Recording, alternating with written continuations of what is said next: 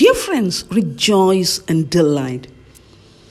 When you are a child of God, not just believing Jesus and loving Him, but committing your life fully surrendered to Him and living for His glory, God will bless you abundantly.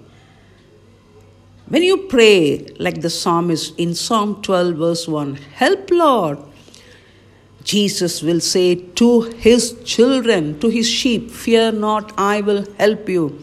Isaiah chapter 41 and verse 13. The prayer itself is remarkable, for it is short, help Lord, but seasonable, sententious and suggestive. David mourned the fewness of faithful men and therefore lifted up his heart in supplication. When the Creator failed, he flew to the Creator. David evidently felt his own weakness, or he would not have cried for help. But at the same time, he intently, honestly to exert himself for the cause of truth. For the word help is inapplicable where we ourselves do nothing. There is much of directness, clearness, and perception, and distinctness of utterance in this petition of two words, much more indeed than in the long rambling outpourings of certain professors. God looks at your heart. Maybe it is a simple and brief prayer like David, help Lord, that is enough, powerful, coming from the depth of your heart. Prayer is not from your mind reciting something.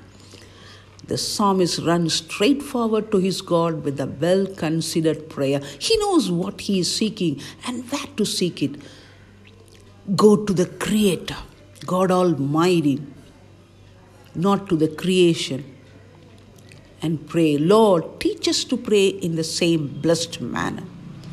The occasions for the use of this prayer are frequent. In providential afflictions, how suitable it is for tried believers who find all helpers failing them. Students in doctrinal difficulties may often obtain, and by lifting up this cry of help, Lord, to the Holy Spirit, the great teacher, Jesus Christ, spiritual warriors in inward conflicts may send to the throne of reinforcements, and this will be a model for their request. Go to the throne of God directly and cry out to Jesus for your prayers to be answered only in the name of Jesus. Workers in heavenly labor may thus obtain grace in time of need. Seeking sinners in doubts and alarms may offer up the same weighty supplications.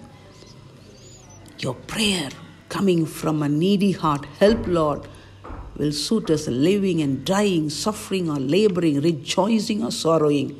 In Jesus our help is found. Let us not be slack to cry to Him.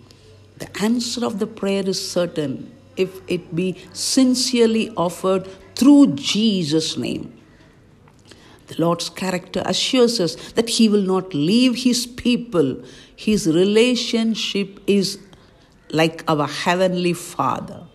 His gift of Jesus is a pledge of every good thing, and His sure promise from the Holy Bible stands. Fear not, I will help you. Isaiah 41:30. Yes, keep looking to Jesus, believing Christ with all your heart and submitting everything to Jesus alone. God bless you. Amen.